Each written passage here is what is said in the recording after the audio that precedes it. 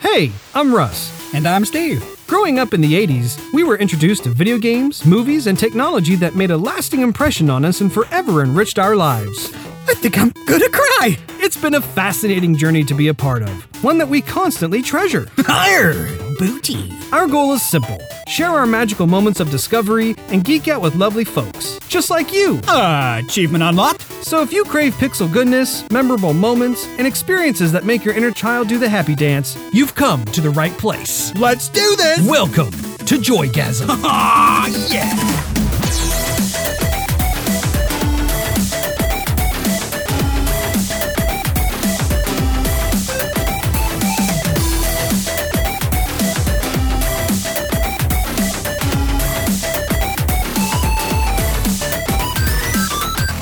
Hello, ladies and gentlemen, and welcome back to Joygasm. My name is Russ, Xbox Live Toaster 360, and with me, as always, is my bodacious brother Steve, aka Xbox Live Stevevich, as we begin episode 22 on this July 6th, 2017. If you have a question, comment, or want to leave us some love, you can go onto Twitter and find us at JoygasmTV. We're also available at Facebook.com/JoygasmTV. And we actually encourage you to go check that out because we have a one-stop shop for all things video games, movies, geek culture, all that good stuff. You can also find us on SoundCloud.com/JoygasmTV if that's more your bag. And we're available on YouTube, although we are trying to get 100 subscribers to that, so that way we can actually have a customized URL. We have a fun show planned for you today. In gaming news, we'll talk about Square Enix's new game in development and why the Limbo game co-founder parted ways with Play Dead. Movie news is chock full of stories including Robert Downey Jr., Fantastic Beasts 2, The Jetsons, Top Gun 2, the Transformers Bumblebee spin-off movie, and more. The main topic will be the official arrival of Doomfist for Overwatch. But first things first. Steve, how you doing? Russ, glad to be here. Glad to be with you. Glad to have you here. Glad to be with our audience. Although I'm here remotely with our audience. How are you, Russ? I'm good. I am looking forward to the weekend. I've been a busy little bee, as always. I've been ramping up a lot lately. There's been a lot to do, but that's okay. And there's a lot that's been done. Exactly. I can look back and dust myself off and be like, okay, There we go. I'm ready. I'm ready to chill.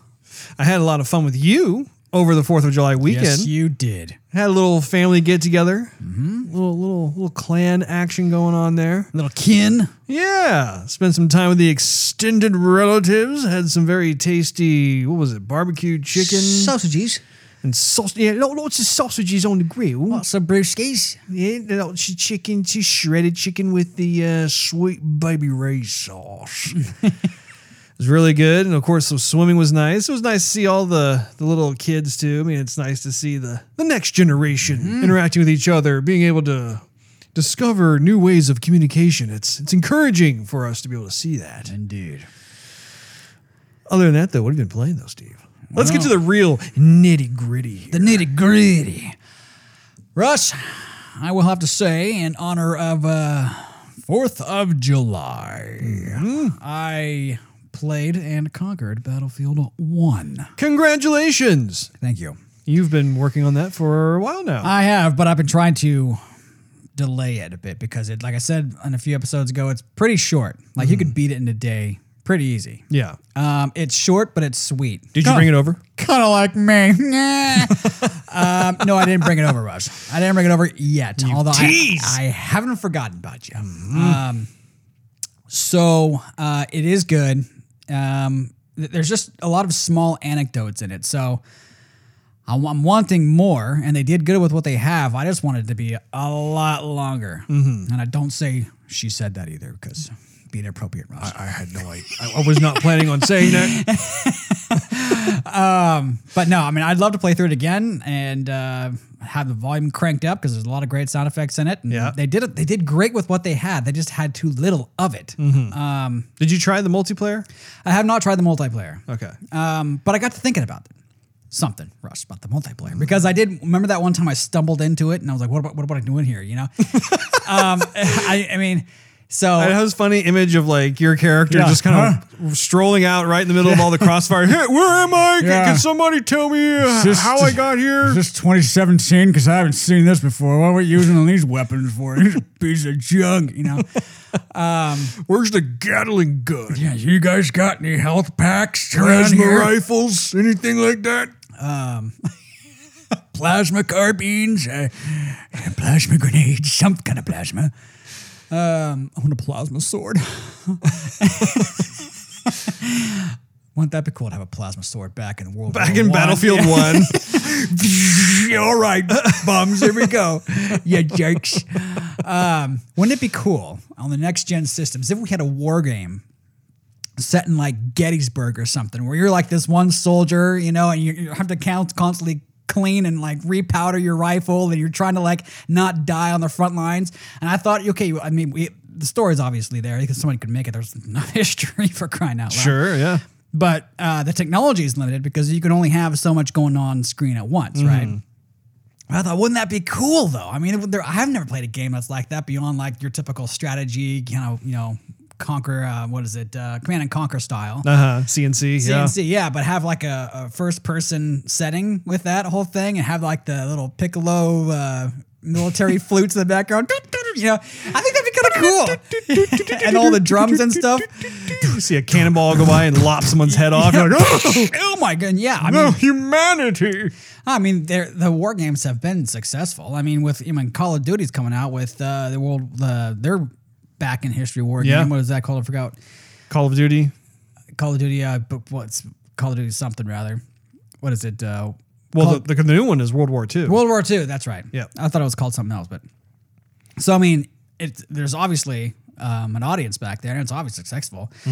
I would just think that something like Gettysburg or some famous war, with a little story behind it, kind of like in the movie The Patriot with the Heath Ledger character. Sure. Being a courier rider or being on the front lines or. That would be really cool. Yeah. Actually, when I think of like a game that comes to mind is one of the Assassin's Creed games. Didn't it take place during the Revolutionary War? That was Assassin's Creed 3. Yeah. Okay. Yeah. I never played it. But I think that where the consoles are headed and even where they are right now, just being able to visit certain period pieces like that. Yeah. Especially given just the graphics fidelity, what they can do in terms of like the sheer size of the levels. I think that'd be a lot of fun. I think it'd be really cool to have, especially if it's more of a cinematic experience. I think it would be super cool. I think that'd be fun. There you go. Put it out there to developers. It's on you guys now. It's my idea. I'm just saying. And Steve will be expecting a 10% return on your profits. There's going to be a picture of me blinging it up on Facebook. Yeah. Otherwise, just been playing Overwatch. Oh, I like the sound of that. I got to say something here, Russ. I got to show you a little picture here, a little picky pick, because there's been a couple times where we've been playing, and all of a sudden I leave out of nowhere. You're like, oh, where'd you go? I didn't have anybody defending the flag. Well, that happened to me the other night, and I took a picture of it, Russ, so you could see exactly what I see, what I'm complaining about when I get back on the mic. Okay, that's what I see. Login error. Okay, so I'm playing the game. And this is when you're Torbjorn and you're just hanging out, and if you're not seeing any action, then it boots you. It could be either boot your ass. It could be competitive, or it could be arcade or arcade. It doesn't matter. That happened in competitive, but it's the same thing. Where what happens basically is it Battle.net or Blizzard or the game or something sees my gamer tag as being offline. Well, they have something that's set up in the game that just it encourages people to be active. Right. Yeah. That's not what this is. That's something different, because if that happens, because I've been booted for that before, as you well know. I'm laying around and let everyone else do the dirty work. Anyway, that'll just bring you back to the title screen, and it'll say on the lower left-hand corner of the screen, you've been booted due to inactivity. This will just bring me to this page where I can't do anything. Oh, weird. And Xbox Live shows that I'm still online. I can go on YouTube and I can launch all my social apps and do whatever I want to do on the dashboard, and I'm still logged in. I have to completely sign myself out of Xbox Live and then sign myself back in and then launch the game. And then hopefully I can join back up from where I just lost. That's bizarre. It is. I've never had to deal with that. That's happened to me. It's rare, but it's definitely happened to me enough where I'm like, oh, come on, not again. Yeah. This time when I got this picture, I was in a competitive match. Intense competitive match, I might have you, Rose. And what happened is that, okay, so that You happened. probably were not a happy camper. No. So then after I was on that title screen where it said the message you just said, Yep. and I logged out, logged back in, launched the game, hit A button to get into the wherever you want to go, like the title, the menu, the highlights and whatever, or the hero gallery. And then it said rejoin was one of the options.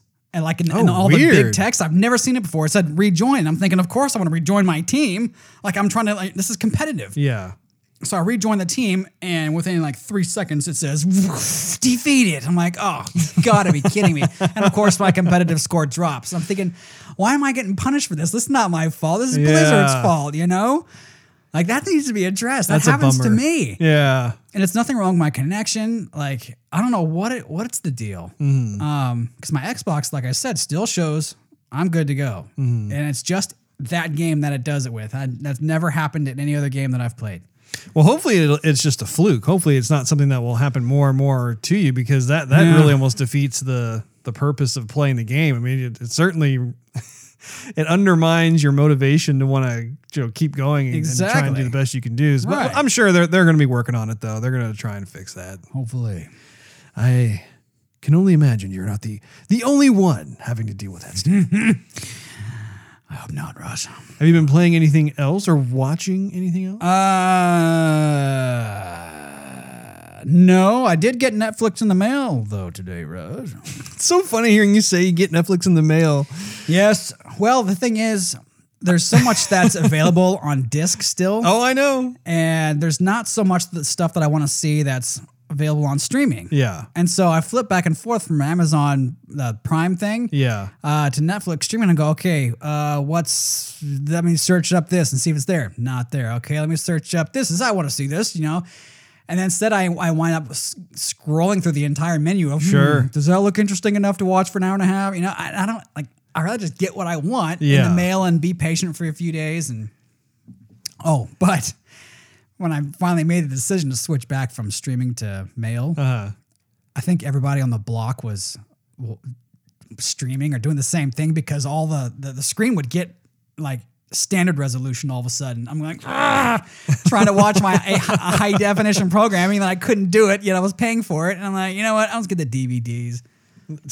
So, well, it's proof that snail mail still has value, even if it's in the form of a Netflix disc. But I mean, you're absolutely right. There are licensing issues that are still prevalent without, proper representation. Yeah. You have Netflix and Amazon the Netflix thing is just funny to me, because they have licensing rights to certain films that you can only get through the disc, but then online streaming is a whole nother beast entirely for them to have to try and score, certain licensing rights to be able to display it that way. And just, I could go on and on about that sort of thing. And it's just, and in the end of all things, it's just the customer suffers as a result, because you're just, you're not getting the optimal experience that you should be getting. There's too many fingers in the pie, whether it's the studios or it's the folks who are the content providers, that sort of thing. And anyway, is there anything else, Steve? Oh, actually, what movie did you get? I haven't opened it yet. You don't even know what you got. I made a list. Oh, mystery movie. I can take a guess to what it might be, because I was doing some rearranging on the list a couple weeks ago, and I think it's going to be Black Sails. Oh. So it's almost like Christmas every time you get one. You're not quite sure what you're going to get. Don't even know. So yeah, I there was a series I think on the Stars Network. I remember seeing it in the menu, and I had never watched it, and I thought, yeah, I'll give it a shot. Okay. Watch it. You know, I don't know. I mean, I don't have cable anymore, so I don't know if it's still going. Probably not, but figured if it's good, I'll keep on getting it. If it's not, I go to the next thing, Rush. What about you? You got any stories of lore? I do. As you well know, I was playing Overwatch. I said it wrong. Overwatch. There we go. But yeah, I've been having fun with that. I had a blasty blast of a time in our previous episode, just going over that play that was just so incredibly fun to be able to relive. And it was fun to be able to just kind of nerd out there and go over the greatness. But I haven't had anything like that since over the last few days, but that's okay. That's perfectly fine. I've actually had a lot of fun playing with you on Capture the Flag. There's been quite a few just different matches and little things here and there. I've been getting better and better at using her concussive rocket, just being able to bounce people off. Yeah, just getting those environmental kills. I tell you, it's so gratifying if you see someone like Widowmaker or Hanzo or just someone who enjoys trying to take me out from afar and just be able to sneak up on them, just go boink up, see ya. A little pluck off the edge. Yeah. You know what's even more gratifying though, Russ? What's that? Having a turret. Yes. No, that, yeah. But like in good grief, Oasis, that's what I'm thinking of. It's certain Oasis, like Oasis Gardens, and you're being Torbjorn and you're launching a little lava blip or whatever that is, like a hot metal blip all the way across the screen. I can see someone out there like, hey, I'm just going to see her. Pew, pew, pew. And it's like, ping, ping, punk. Oh, you've just 100 points. You just eliminated so-and-so. Like, yeah. From downtown. That's awesome. Or if you die, you come back and you're still in the spawn point, but you know someone's at the flag and just hitting your ultimate. So your turret goes butt wild. And then all you're doing is just walking out there. You're like, hey, what's going on? Your turret's going bah, bah, bah, bah. Elimination. And you get to play the game. All it shows you is just walking around. Oh, I'm sure it's extremely satisfying. I haven't really been playing anything else other than that. However, on the watching side of things, I took the wife out to see Wonder Woman. Aha! So that was my second time going to check out the film, and I enjoyed it just as much the second time as I did the first time. It's still just Gal Gadot is such a perfect choice for Wonder Woman. I mean, for those of you who haven't had a chance to listen, we actually have in one of our previous podcast episodes, the entire show was dedicated to just analyzing the Wonder Woman movie from top to bottom, and I believe it's about an hour and a half to 2 hours long. We go into everything from the story to the acting to the cinematography, excuse me, just the costume design, just everything. And so we definitely encourage you to check it out if you have watched the movie and you'd like to hear some more. Plus, we actually included quite a bit of IMDb trivia for you to be able to enjoy. So it was cool. I really was curious about what my wife thought about it, and she really liked it. She thought it was fun. She really loved Gal Gadot. She thought that Gal Gadot did just a terrific job as Wonder Woman. There was a moment where my wife was talking about just the love scene of Wonder Woman. That was the one thing that she actually didn't really think was all that cool. She thought that like the relationship wasn't far along enough to have that happen. Like it was kind of shoehorned in there. And she said something that made a lot of that actually to me when I thought about it made a lot of sense too, which is just it would have had a much bigger impact if they just had like a nice long kiss while dancing in the snow, as opposed to them like going and getting a room and insinuating that they went all the way. Right. And she was just talking about how she has always viewed Wonder Woman in this kind of capacity where she doesn't allow herself to be placed in those types of situations. She kind of transcends that. And it was just, I don't know, it was kind of interesting to hear her talk about how all she was really thinking about was how a lot of young girls go to see the movie and they see this strong female lead, and she's talented, she's skilled, she's strong, she has all these things going for her, but she's not willing to hold on to that in terms of being curious about what it's like to be with a guy. And so I don't know. I didn't really like think about that the first time I saw the film, but it did make sense. I mean, I was kind of like, yeah. I mean, I'm not completely against the idea of how they approached it, but however, I do think that it would have made that much more of an impact to just see them have more of the budding romance going on, where like they're in the snow dancing, I said, and they share a kiss at that point, and then suddenly, like, you know, I think as a result, the crowds would be rooting, or the viewers would be rooting for them to have this ongoing relationship, and so it'd be that much more sad during the last part of the scene. Which, if you guys haven't seen it, there's something that happens, and I don't want to spoil it for you in case you haven't seen the movie yet, but it would have made that some of those sequences later on that much more impactful, I feel like.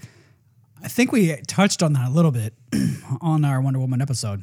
To be honest, I don't remember quite what we said, but I think we did touch on it. I know that we talked a bit about just like the dancing aspect of it. We loved just how things were done in a very classy manner. It was done. It wasn't like gratuitous or anything like that. I will tell you, though, Russ. No, you won't. I had a similar thought as your wife. I thought, you know what? I'm an old-fashioned gay. Okay? I mean, it's Hollywood, so, I mean, the expectation of Hollywood is people are going to jump in the sack pretty much after the third day. Anyway, but it would have been nice. Yeah, I mean, a nice, good kiss. Matter of fact, I think I mentioned the kiss on that episode, and I liked that kiss. It was a good, passionate kiss. I liked it. Well, I remember in the kiss, because they didn't kiss while they were dancing. I think at the end they did. No, they didn't. They didn't? No, because they kissed when they went into the room. They went into the room and they had all that romantic lighting, and then eventually they went in. And that was one of the comments I made, was that I actually wanted to see more smooching, because it was like this one brief kiss and then the screen went black. Yeah. I was like, whoa, hey, wait a minute.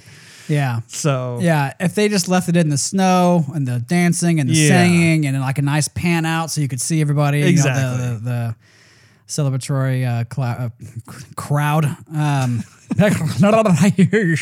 The festive environment. Right. I think that would have been spot on. I think everything else beyond that would have been just kind of unneeded. Yeah. You know? The other movie that I went to go see was... now I know why you're not answering my text messages. Yeah, take that. I saw Despicable Me 3. Right. And I didn't see the Despicable Me 2. I saw the first one, and now I just bounced to the third one. Screw the second one. Well, I meant to see it, and it just got away from me, so I was like, oops. But I ended up, once again, going out with the wife. Getting some quality time in there. It's been long overdue, but we went on a double date and checked it out, and I really did like the antagonist, which I cannot for the life of me remember how it's pronounced, but it's basically Balthazar the Brat or something like that. But it's voiced by Trey Parker from the creator of South Park, and he just did a wonderful job. And the character is like this character that's just stuck in the 80s. Like he was some 80s TV star that just didn't evolve well as time marched on. Like he was one of those talents that just couldn't move on past his prime as being like an 8-year-old or 10-year-old kid. And so as a result, he's just hell bent on destroying Hollywood and that sort of thing. All of that was a lot of fun.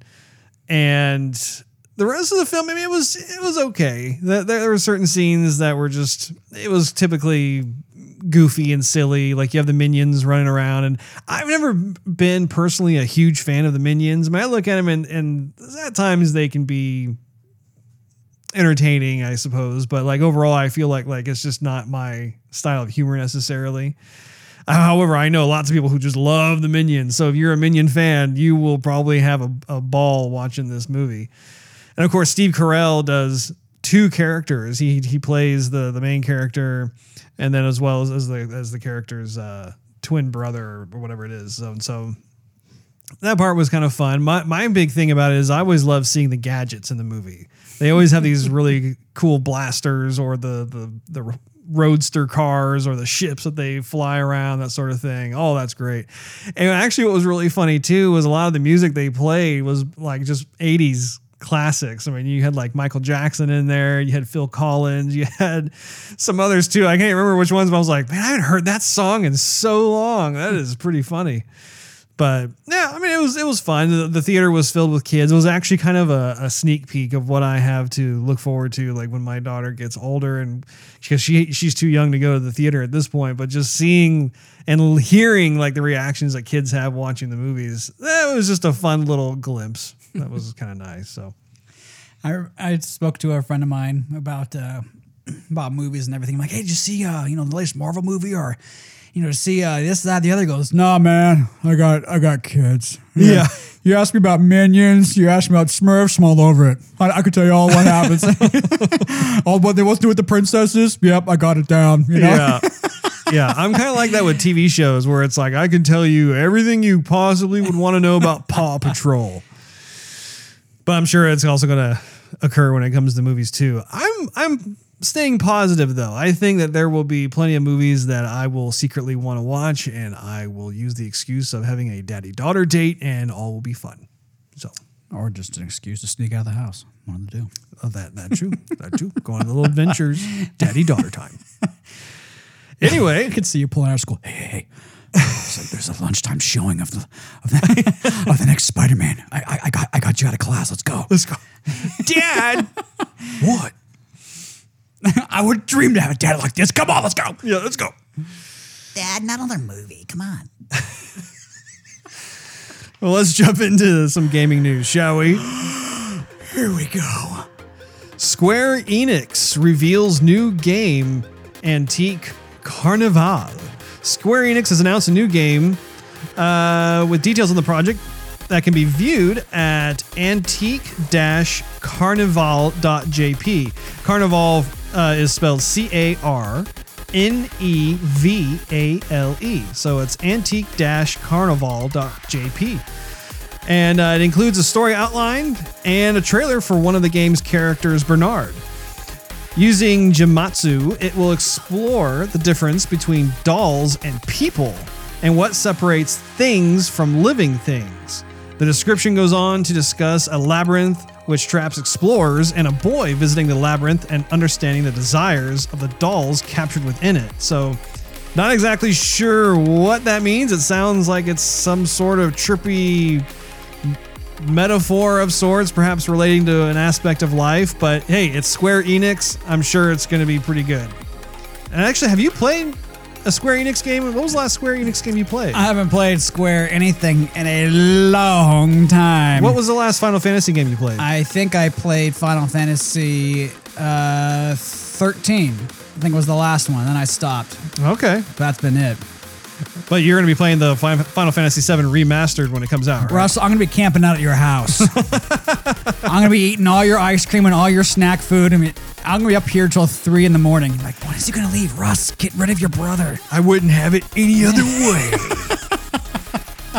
Limbo Inside Studio co-founder reveals why he left Play Dead.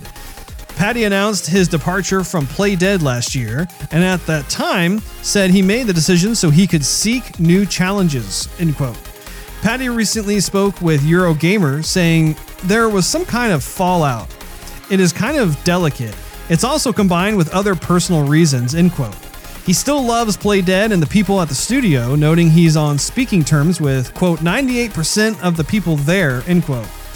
He went on to add that, quote, it was just time to do something else. I found a way to do it in a way where I could do whatever I wanted afterwards, end quote. He's currently working on the recently announced sci-fi action adventure game Somerville with film animator, Chris Olsen.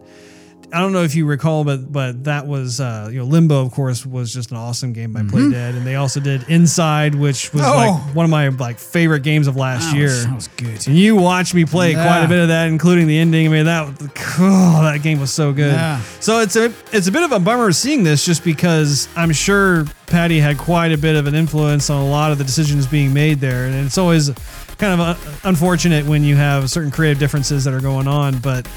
Hey, at the same time, I'm curious to see how this other project turns out. So,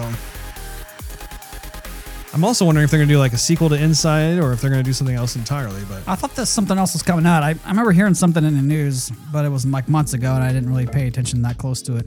yeah. Segueing into movie news, Robert Downey Jr. on the right time to leave the MCU. This is kind of a continuation on from what we were discussing. Then I bet you like $1 or something. You did. You bet me $1. Chatting with Australia's News.com, Jr. said he doesn't want to overstay his welcome and will only remain involved in the MCU for as long as he's needed. Quote, everyone says to me it's like a glove that fits so well. I have to start over every time, but I'm starting over with a pretty solid base, he explained. I just never want to blow it for the last 6 or 7 MCU movies I've done by dropping the ball because I decided to go do it one more time. I just want to hang up my jersey before it's embarrassing, end quote. The actor is confirmed to appear in Avengers Infinity War, which will be released on May 4th, 2018. Alex Osborne reported that Downey Jr. has gone back and forth on whether he'll return for a 4th Iron Man movie. In September of 2014, he said there wouldn't be a 4th Iron Man film, only to say that there would be one in the following month.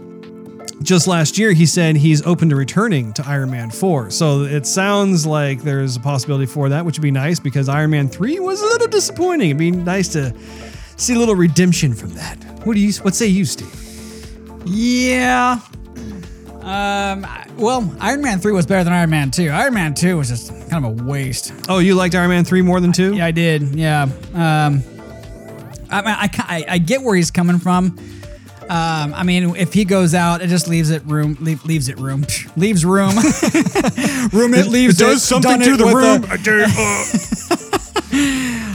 leaves room for another Marvel character to come through, which could be awesome. I just don't want to see him go. I absolutely adore Robert Downey Jr. as Iron Man. Well, maybe they'll just computer generate him in the next few films. Just immortalize him. We got enough of his voice. We got enough of his face. He's in the suit pretty much. You'll have to film anyway. Yeah, he's not even in there. It's mostly armor. It's not a big deal. Plus, we've already kind of did it in Iron Man 3. So come on. Right. Fantastic Beasts and Where to Find Them sequel begins shooting. New plot details revealed. I think you're a fantastic beast. Well, thank you. Lucy O'Brien reports that the sequel to Fantastic Beasts and Where to Find Them has started filming, and new details on its plot have been revealed. A press release for the upcoming untitled sequel reveals that the film will be set in 1927, a few months after Newt captured the Dark Wizard, who was played by Johnny Depp. I haven't seen this movie. Actually, that's a movie that got away from me. I wanted to actually check that out, and then life happened, and I still need to play catch up on dad stuff. You know, being a parent, it happens. In the latest, it says Grindelwald has since escaped and amassed followers to his pro-wizard, anti-non-magical beings cause. Quote, the only one who might be able to stop him is the wizard he once called his dearest friend, Albus Dumbledore, who is played by Jude Law. Reads the plot description, but Dumbledore will need help from the wizard who had thwarted Grindelwald once before, his former student Newt Scamander. The adventure reunites Newt with Tina Queenie and Jacob, but his mission will also test their loyalties as they face new perils in an increasingly dangerous and divided wizarding world, end quote. The Fantastic Beasts sequel, which will be the second of 5 planned films, is due to hit theaters on November 18th, 2018. David Yates is back to direct from a script by J.K. Rowling, and Yates has promised that the Paris-set film will feel so different from the first one, end quote.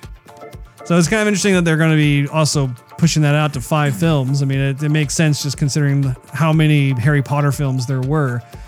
I am not really up to speed in terms of like how many books J.K. Rowling has written for Fantastic Beasts. I'm a little out of the loop on that. I'll have to refer to some friends of ours who are more in the J.K. Rowling camp. Perhaps I'll talk to our good old friend Brad. See how he's doing. The Jetsons to become live action TV series. Robert Zemeckis producing. The Jetsons. Meet George Jetson. Jordan Serrani covered the latest Warner Brothers project, which is looking to bring back the classic cartoon The Jetsons as a live-action TV series with Back to the Future writer/director Robert Zemeckis on board as an executive producer. That's a big deal. That could be good. Yeah. Robert Zemeckis, as in Back to the Future, Forrest Gump, Castaway, Yeah. Who Framed Roger Rabbit. I mean, like, the guy, yeah. He's a good. heavy- He knows his stuff. Yeah. You know, to this day, I still want, or sometimes I wake up in the morning and I still want one of those conveyor belts that George had in the mornings. So all you had to do was get out of bed and the robots will do the rest, like, you know, brush his teeth and feed him and then shave him and then put clothes on. All you had to do was get in the car and go, I wanted that. Yeah. According to TV Line, the new series will take George, Jane, Judy, and Elroy Jetson, plus their dog Astro, 100 years into the future and be set in 2118. The original animated series, which took place in 2062, was also set 100 years ahead of its 1962 debut date. How about them apples? Man, they had some very lofty aspirations of what technology we would have. Yeah, exactly. Yeah. Man. Zemeckis will reportedly produce the series alongside Family Guy executive producer Gary Janetti and Castaway producer Jack Rapke. So I wasn't able to find, you know what? Do me a favor and IMDb it for me while we're talking about it. I'm not sure if they even have a whole lot of information on there, but if you look on there for the Jetsons live action TV or whatever it is, perhaps they'll have the name of the director, because I'm curious to see who they've got listed on there. That'll be a negative. All I show is from 1962 to 1963. Okay. That's all there is. We'll keep a sharp eye on the horizon for that, and we'll be able to report to you guys once we find out about it. Moving right along, Top Gun Maverick release date director announced. Tron Legacy director Joseph Kosinski will officially helm Top Gun Maverick. Producer Jerry Bruckheimer announced the news on Twitter while also revealing the sequel is set to hit theaters on July 12th, 2019. I look forward to that. I'm curious to see what's going to happen. I don't know if you're familiar with Joseph's work or not. You saw Tron Legacy, right? No. Oh, man. Okay, well, I'm going to have to sit you down and let you watch that one. Have you seen Oblivion? It's with Tom Cruise as well. It's where it's in the future. Yeah. You did. I have seen that one, Ross. Okay. I was gonna go, yeah. No, but I do remember that one. Yeah, Something actually like turned in your head and went, boing! Oh yeah, I remember. it was that a very now. Tom Cruise-y film. It was indeed. That was a good movie. That was fun. Not bad. Star Wars R2-D2 unit from original films sells for $2.76 million. That's no surprise, right? Lucy O'Brien reported that an R2-D2 unit made from the original parts used while filming the original Star Wars trilogy and the first two prequels has sold for $2.76 million. E Entertainment, I was going to say EW, and I figured I should say it out. Yeah. EW confirmed the sale via the California-based auction house Profiles in History. The Ultimate R2 is made out of aluminum, steel, and fiberglass elements, measures 43 by 29.5 by 20 inches, and was assembled from R2s featured in A New Hope, The Empire Strikes Back, Return of the Jedi, The Phantom Menace, and Attack of the Clones. Information on the buyer of the droid has not been released. And if I was a buyer, I probably wouldn't want that information released either. Yeah, no. In other news, True Detective Season 3. I know we've touched upon this a few episodes back. Moonlight actor, I'm going to try and say this right. Mahershala? I apologize if I'm not saying that correctly. We'll say Mahershala Ali will reportedly star. This is the actor from House of Cards. Oh. He was like Frank Underwood's kind of like, not his right-hand man, but he was one of the guys who went around and did a lot of Frank's bidding. Seth? I think it was Seth. Oh, You'll have to I look at it. Yeah, right yeah. now. He was one of the better characters of the show. Anyway, IGN reports that he is reportedly in talks to star in the 3rd season of True Detective. According to Tracking Board, Ali, whose performance in Moonlight earned him an Oscar for Best Supporting Actor, is allegedly close to signing a deal to star as the lead in season 3 of HBO's crime drama series. Please note, though, that Ali's deal has not yet been That closed. was Remy. Remy, that's Remy. right. Yeah, Remy. Yeah, okay, yeah. Sorry to cut you off. I was surprised. Yeah, no, I mean, like I said, he was one of the better Yeah, characters from House of Remy, Cards. he needs to be in more stuff. That guy was great. Yeah, he's super cool. Where did I leave off? I'm sorry here? about that, Rush.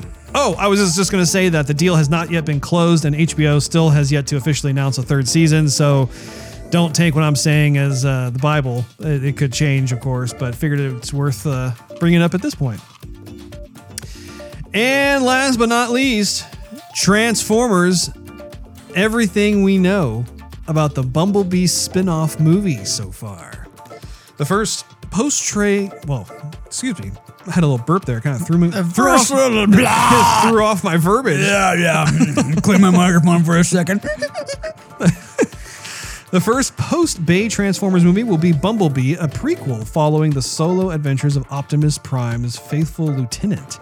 With the Bumblebee movie reportedly hitting theaters next summer, here's everything we know so far about the Transformers spin-off, including the director, possible cast, and how the film will stand apart from the Transformers movies we've seen before. Bay has revealed that no fewer than 14 spin-offs and sequels are on the docket. So I don't really know.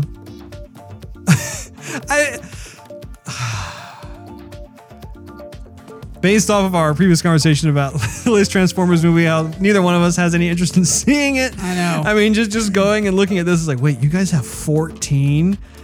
My hope is that Michael Bay is not attached to all 14, that they'll have new blood coming in, new directors, and being able to check it out. And I'm hoping that this particular spinoff of just like the Bumblebee story, it has potential. Like it could be actually a really cool film to go check out, but there needs to be certain...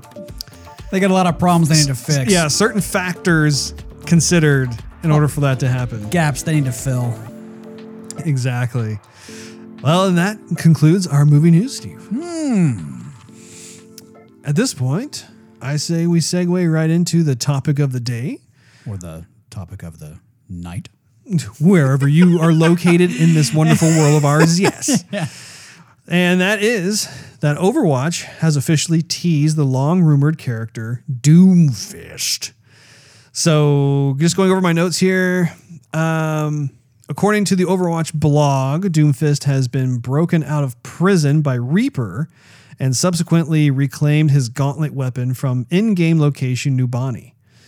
Doomfist is referred to by the name Akande Ogundimu. The game's fiction already has 2 named characters who have gone by the title Doomfist, but neither one by that name. That implies that this Doomfist is the successor, which can be seen in banners on the Nubani map. I don't know if I haven't checked it out. I haven't seen an update to the Nubani map. Excuse me. No, I've played it, but I don't recall seeing any banners. To be fair, though, I have not played the quick play in a while. I've been just capturing the flag. Yeah, to be fair, I get logged out automatically, so whatever. So apparently Doomfist is available right now in the PTR. Right. The newest playable hero can deal range damage via his primary attack, the hand cannon, and slam into the ground and knock enemies into the air via his secondary attack, Rocket Punch. Bam! I got a picture of it right there, Rush. Those are his abilities.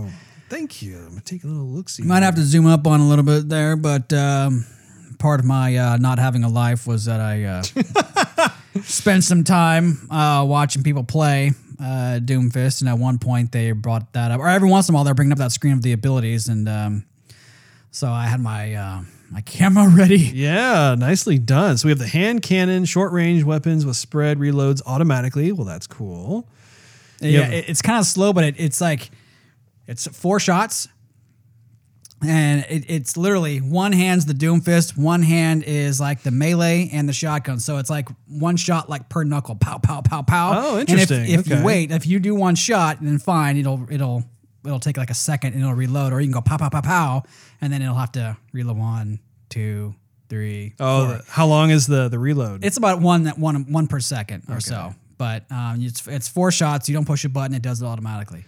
Yeah, it says, let's say, deal range damage via the primary attack, the hand cannon, and slam it to the ground and knock enemies into the air via his secondary attack, rocket punch. Let's see, in the midst of battle, Doomfist can unleash his ultimate ability. This is what I'm really curious about, is his ultimate. They call it Meteor Strike. Yeah. So you launch into the air and crash back down to Earth. That could be pretty cool. I mean, it could be a pretty epic visual. It's not bad. It's cool. They actually demonstrated it for you? They demonstrated it for me personally. They came over to your house. You're like, who are you guys? Yeah, here, knocking the door. Hey, We what's up, are guys? Blizzard Sorry. representatives, and we're here to show you Doomfist's ultimate.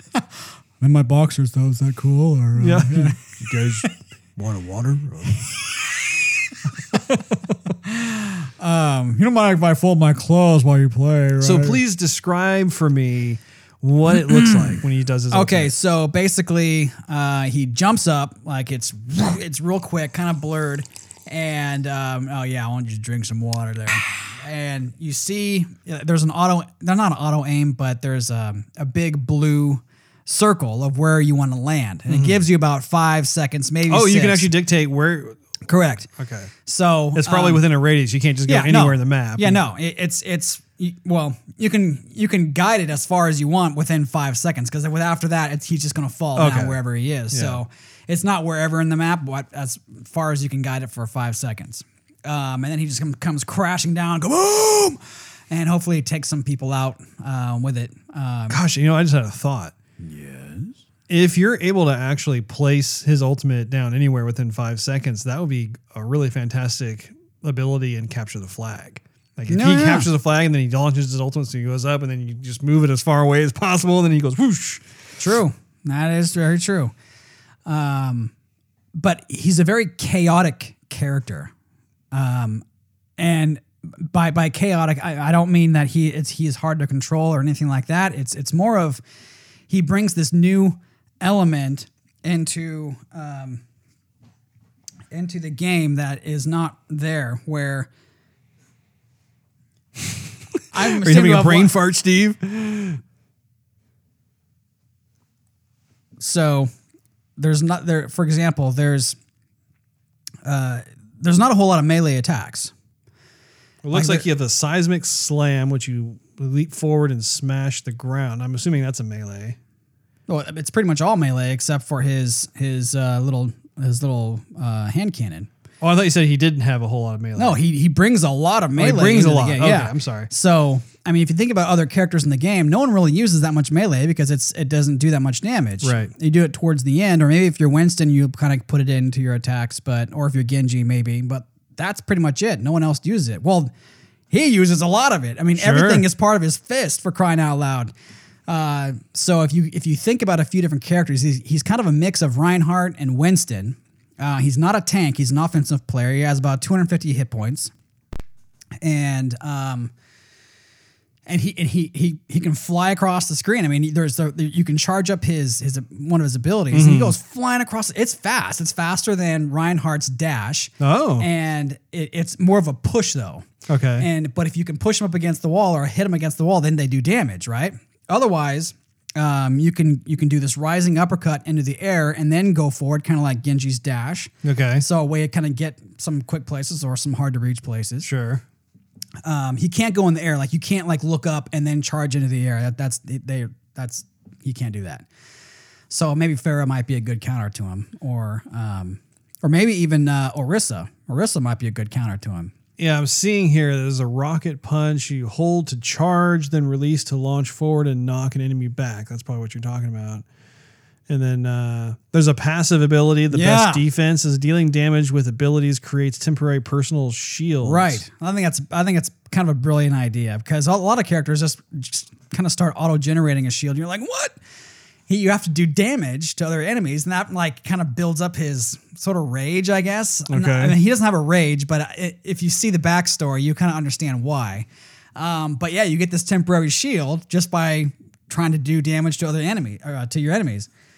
It's pretty neat, bro. So wait, the more people that you injure, then it builds up his personal shield, or Correct. does the shield get distributed amongst his teammates? Nope, just him. Just him. Okay. Okay. I can get behind that. And that's pretty cool. I mean, I like the idea of just, once again, his ultimate really piques my interest. But I've noticed too, the screenshots that they've released, there is that sense of kind of like that kinetic forward movement. Right. But I didn't know if that was just kind of window dressing for the pictures to, kind of generate that visual excitement, or if that actually had a purpose, which I guess it does have a purpose. That's exactly what he does. Well, we have queued up for you the actual Origins trailer that Blizzard has released. And so I have not seen this. I know you have seen it already. Yes, I sure have. But I have not. So I'm going to be with the audience. And even though the audience can't see this, we have already posted this on facebook.com/Joygasmtv. However, for your listening enjoyment, let's check it out.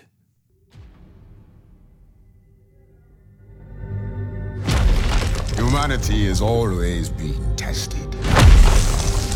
Conflict and war is the crucible through which we evolve.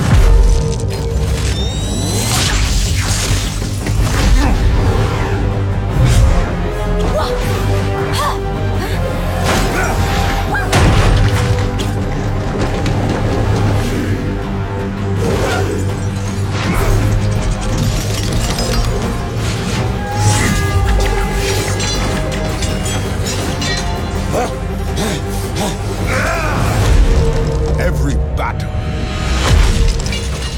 makes us stronger.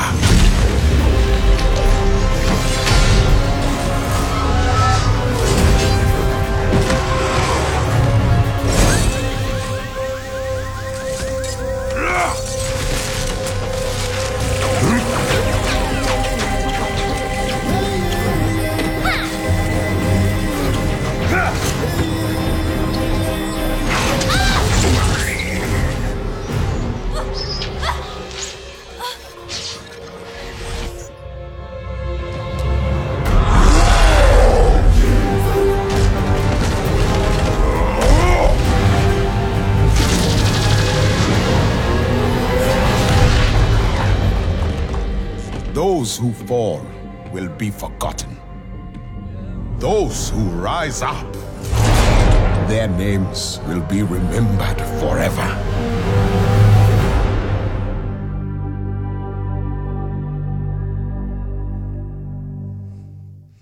So first impressions, absolutely love the anime style. Yep. It reminds me of how I can't even really talk about this. It's just like a bunch of thoughts are going through my mind.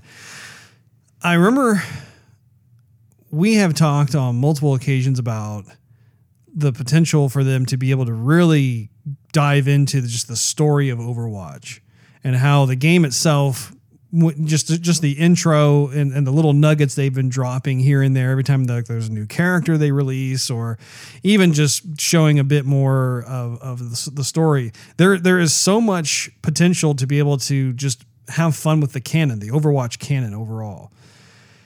And just watching, once again, they're introducing a new character, and I thought it was unique how they decided not to go with the pre-rendered 3D cinematic route that they've been doing. This was much more the traditional 2D anime style animation, but that's not a bad thing. I mean, I look at it and it's like, man, it's just so cool. And like, by the time it's over with, it leaves me just begging for more. Like, I really do I would absolutely love to see a full length movie based on Overwatch. I think that there is just a lot there.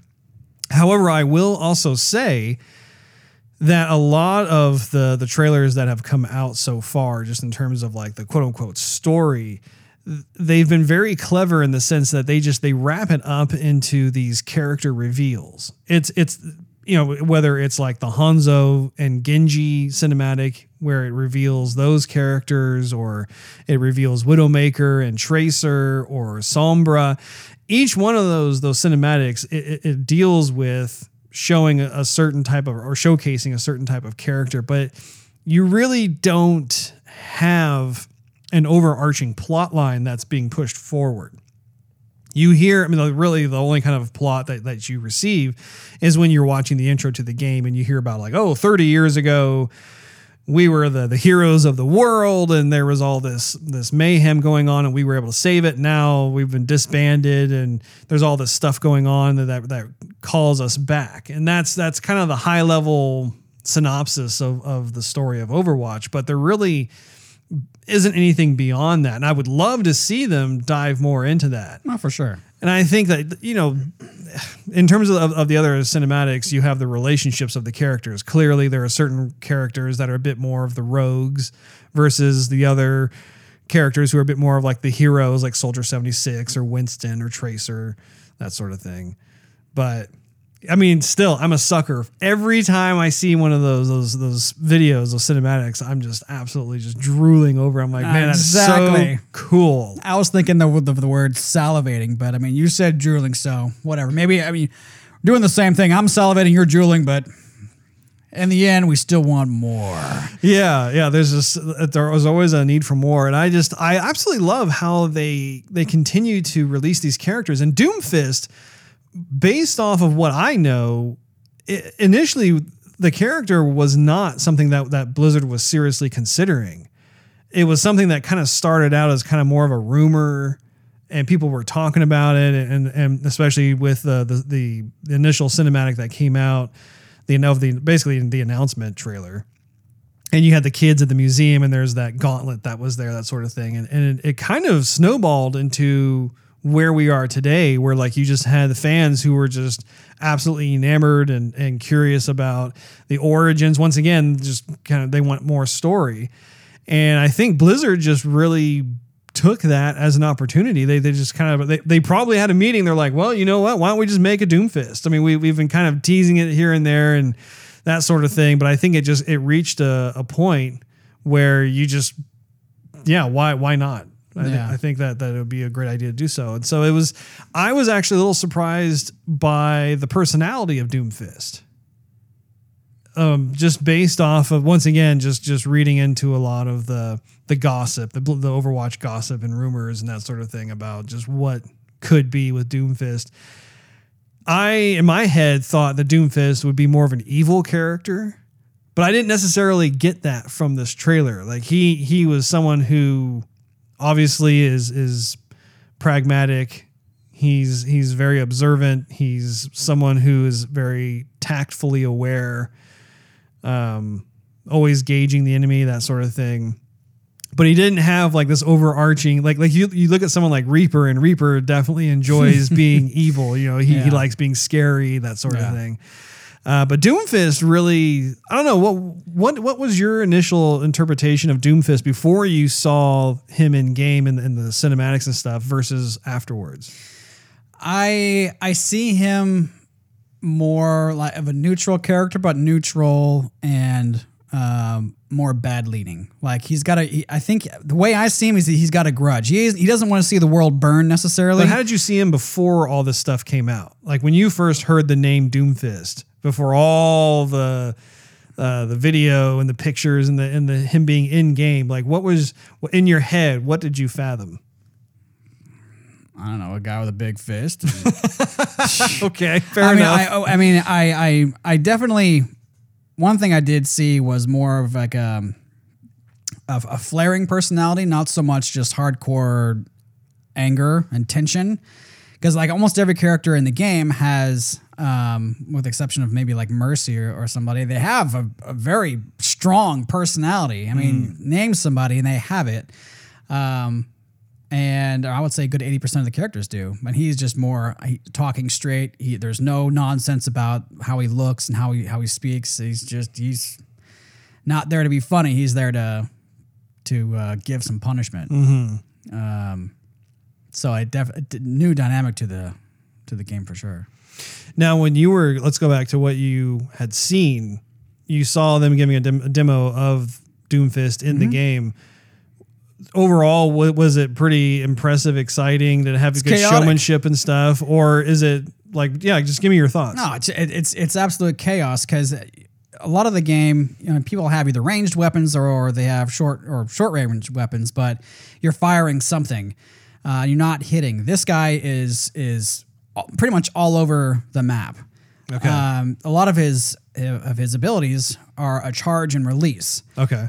So whether he's charging forward or he's charging up or he's charging down or something like that, he's kind of flying all over the place, and it's all short range. Even his little hand cannon, those are a little short range.